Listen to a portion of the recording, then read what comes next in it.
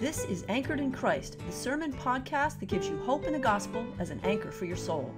Brought to you from Old South Presbyterian Church in Newburyport, Massachusetts. Our second reading comes from Jeremiah, a prophet. We will be looking at the life and words of Jeremiah, who wrote this book, Jeremiah, that was edited over time, along with the writing in Lamentation. Our reading is chapter 1, the first 5 verses. The words of Jeremiah, son of Hilkiah, of the priests who were in Anathoth, in the land of Benjamin, to whom the word of the Lord came in the days of King Josiah, son of Ammon of Judah, in the 13th year of his reign. It, the word, came also in the days of King Jehoiakim, son of Josiah of Judah, and until the end of the 11th year of King Zedekiah, son of Josiah of Judah, until the captivity of Jerusalem in the 5th month. Now the word of the Lord came to me, saying, Behold, I formed you in the womb. Before I formed you in the womb, I knew you. And before you were born, I consecrated you. I appointed you a prophet to the nations. Let's pray. Lord, we would like you to take words that are very old and make something new that is from you, that we actually hear with our whole being, so that we may participate in this journey of life that leads us to the cross and your resurrection. We ask this in Jesus' name. Amen. It was a season of loss for me. Jim and I were in Spokane, Washington. I had lost another pregnancy. My father was in the early stages of Alzheimer's, and my sister had just died of cancer, leaving 2 young children. This is not the story I wanted to live, and I felt myself thrust into darkness. There was a woman in the church who, seeing the tears in my eyes, came over to me, and with this big grin and honey-toned words, she said, "You shouldn't be crying. You should be happy. Your sister has graduated into heaven." Now, her words were intended to cheer me up, but they actually shut me down. I needed permission to lament. There was no happy spin to the story I was in. Jerry Sitzer, our neighbor, understood. Years earlier, he had lost his wife, his daughter, and his mother in a head-on collision from a drunk driver. And it thrust Jerry into deep darkness, deep grief. From that, he wrote a best-selling book on grief titled A Grace Disguised. And it was Jerry's doubt and his disorientation in his faith, it was his tears that comforted me, much more than cheerful words from a church member. It is a paradox that it is through lament that we recover hope. And it is through this trail of tears that we find joy again. Today, I would like in those 5 verses to look at God's story in Jeremiah, God's story in you and the place of lament in Jesus. God's story in Jeremiah. Well, Jeremiah was born 3 miles north of Jerusalem in a small town, Anathoth. He was the son of a Jewish priest, and it was about 100 years before his birth that the northern tribes of Israel and Judah had been split after King David.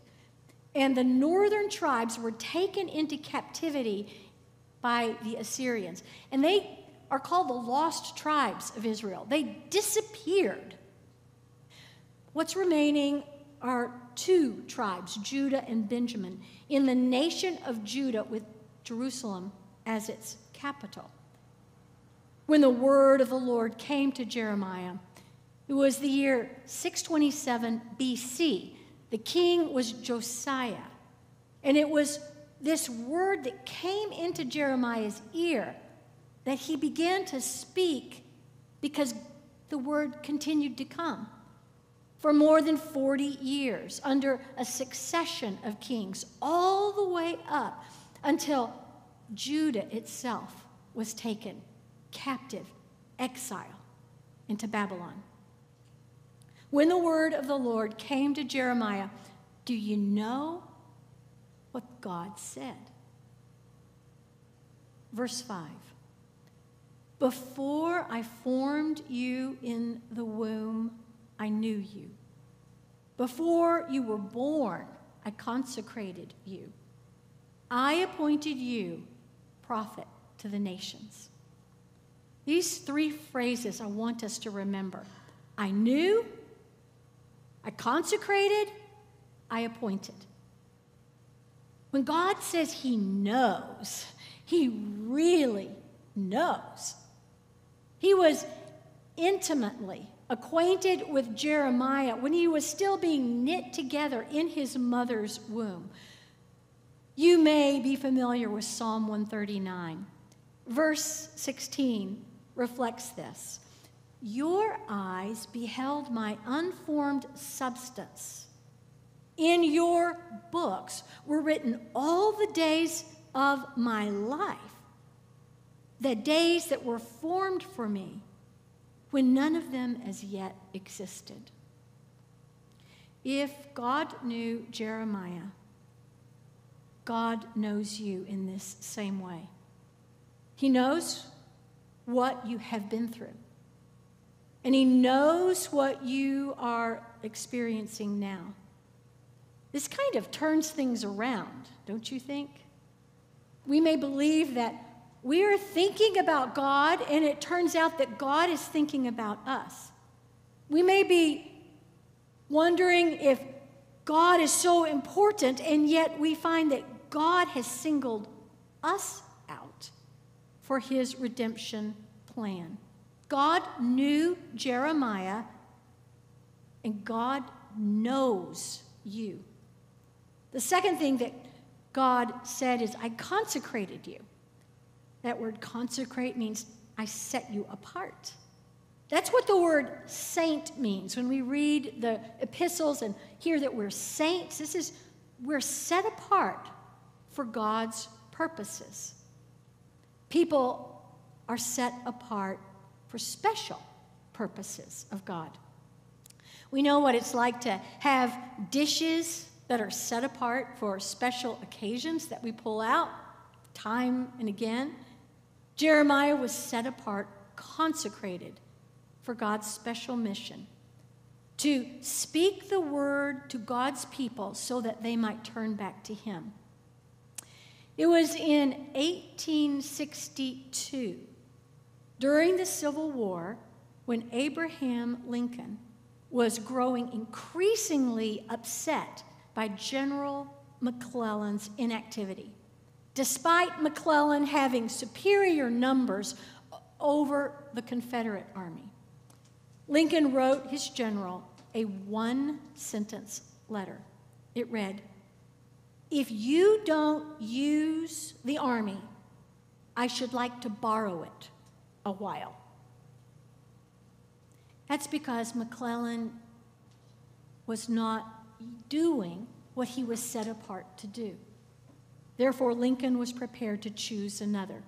Israel was failing in being an ambassador of God in the world. Therefore, God chose another, Jeremiah. The third thing that God said to Jeremiah is, I appointed you. That word appointed is the word to give. Before you were born, I gave you. I gave you away as a prophet to the nations. God gave Jeremiah away for the sake of others. Eugene Peterson reminds us that this is God's way. God did it with his own son, Jesus. He gave him away. He gave him to the nations. He did not keep Jesus on display as a trophy. That's because God is generous. He's lavish. And God gave Jeremiah for the sake of others. And God will do the same thing with you and with me. He will give us to the world for his name's sake. Now, how did this impact Jeremiah's life? Well, it was difficult. His life was severely difficult. Nothing that God gave Jeremiah to say was well received. People either ridiculed him or they wished him dead. I think of Alexei Navalny, the Russian opposition leader today. He speaks truth to power, but nothing about Navalny's life is easy. Jeremiah is called the weeping prophet because of what he experienced. He grieved over the wickedness of his nation and God's impending judgment.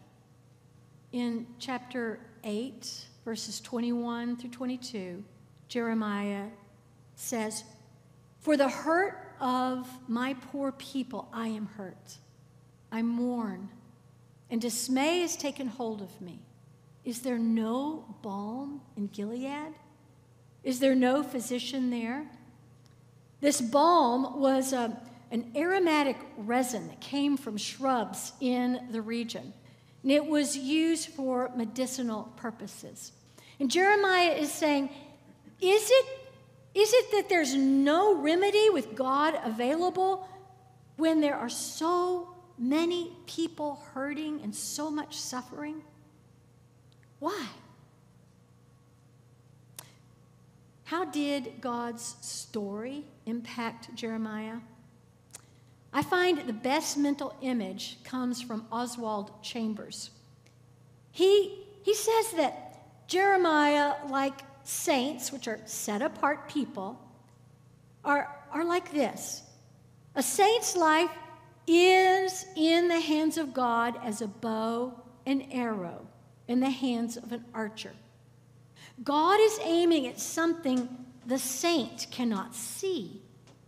He stretches and strains, and every now and again the saint says, I cannot stand it anymore. But God does not heed. He goes on stretching until his purpose is in sight, and then he lets fly. God uses Jeremiah to hit the target.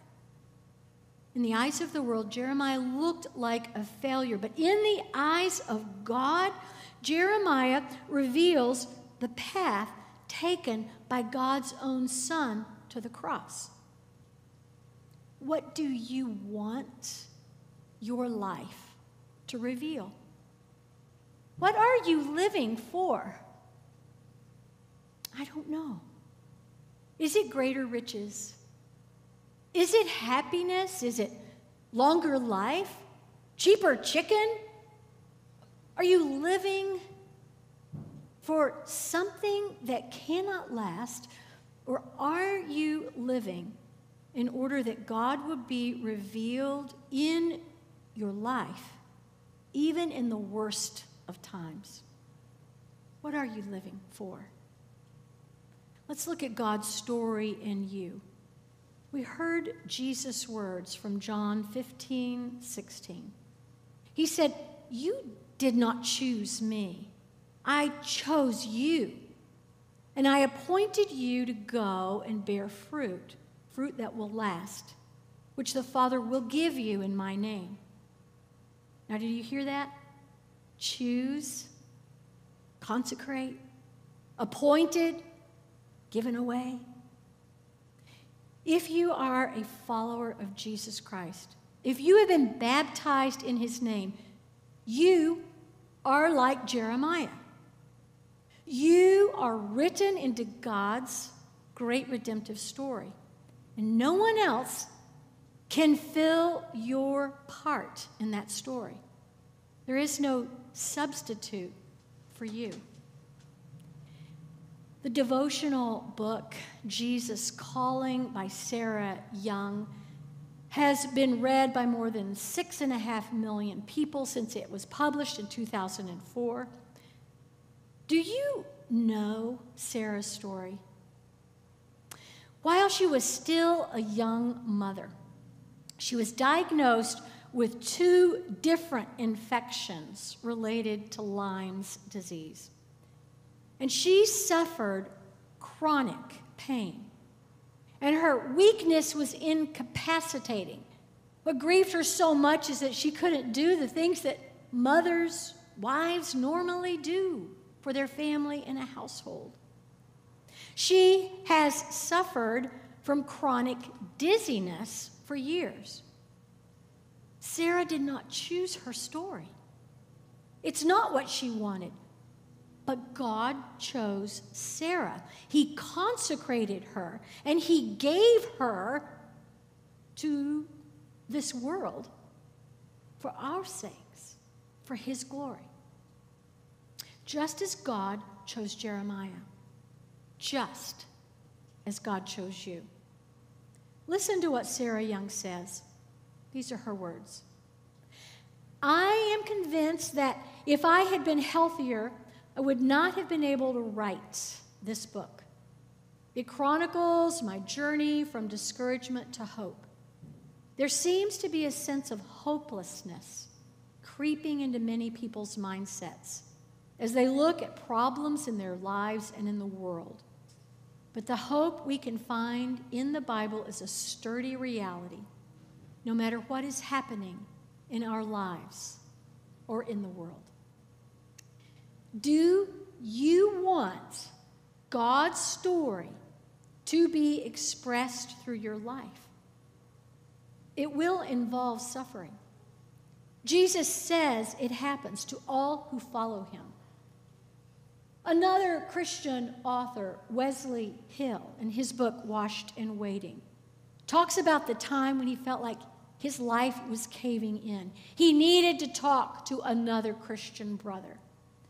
And after pouring out his heart, his friend said, "Wes, imagine yourself standing in the presence of God, looking down from heaven on the earthly life you're about to be born into. And God says to you, 'Wes, I'm going to send you into the world for 60, 70, 80 years. It will be hard. In fact, it will be more painful and confusing and distressing than you can now imagine. You'll have a thorn in your flesh. It's a result of your entering a world of sin and death, and you may wrestle with it all your life. But I will be with you.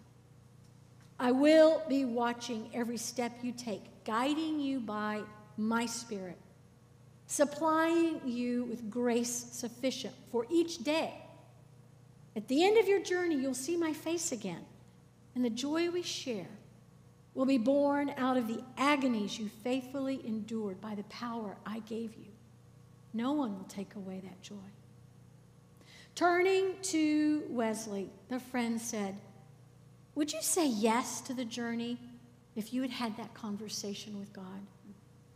Wes nodded yes. "But you have had it," said his friend. "In a sense, God is the author of your story. He is watching, supplying you with spirit moment by moment. Like Wes, we must answer ourselves. Do we want to say yes to the journey with God that is our story with God? If so, we must have a place for lament. Let's look. Let's look at lament, this road with Jesus to the cross. We have to have permission as Christians. About a third of the Psalms, 150 of them, are 150 Psalms, about a third are laments. But 70% of all the words in all the Psalms contain lament. And yet, in Christian contemporary songs, 0% have lament of those that are the most popular. We need to hear in church that we have permission to lament, to mourn our loss and cry out in pain. That's the only way that we're able to actually stay with Jesus as he goes to the cross. Jesus' cross was unjust. He suffered emotionally and physically. He died, crying out to the Father by whom he felt forsaken. Christian writer Jill Caratini writes, "The Christian story holds a unique capacity for tears because the story itself is filled with tears. It is this God who gives us permission to utter the words in the pits of our stomachs, and the Spirit who helps us groan them as we follow the risen one, who once cried, 'I am deeply grieved, even unto death.'" Brothers and sisters, like Jeremiah, we are called, we are consecrated, and we are given away for God's purposes. It will hurt at times. We will be stretched in ways we think we cannot sustain. Therefore, we cry out in lament. And when we do, we are heard. We are always heard. We're always received. And we find the grace given to us to live the life we are called to. Therefore, let us run to the Father and fall in his grace. Brothers and sisters in Christ, there is a balm in Gilead. His name is Jesus. Let us pray. Jesus, as we hear these words and think of our own lives and our own story, we pray that you would remind us that if you're stretching us, that you have a purpose, and that we can say, "Ouch, help, Lord, save, Lord, where are you?" We can cry out our doubts and our needs, and you will always, always fulfill your purpose and receive us home with rejoicing. We thank you. In Jesus' name, amen. Thank you for listening to this sermon from Old South Presbyterian Church in Newburyport, Massachusetts.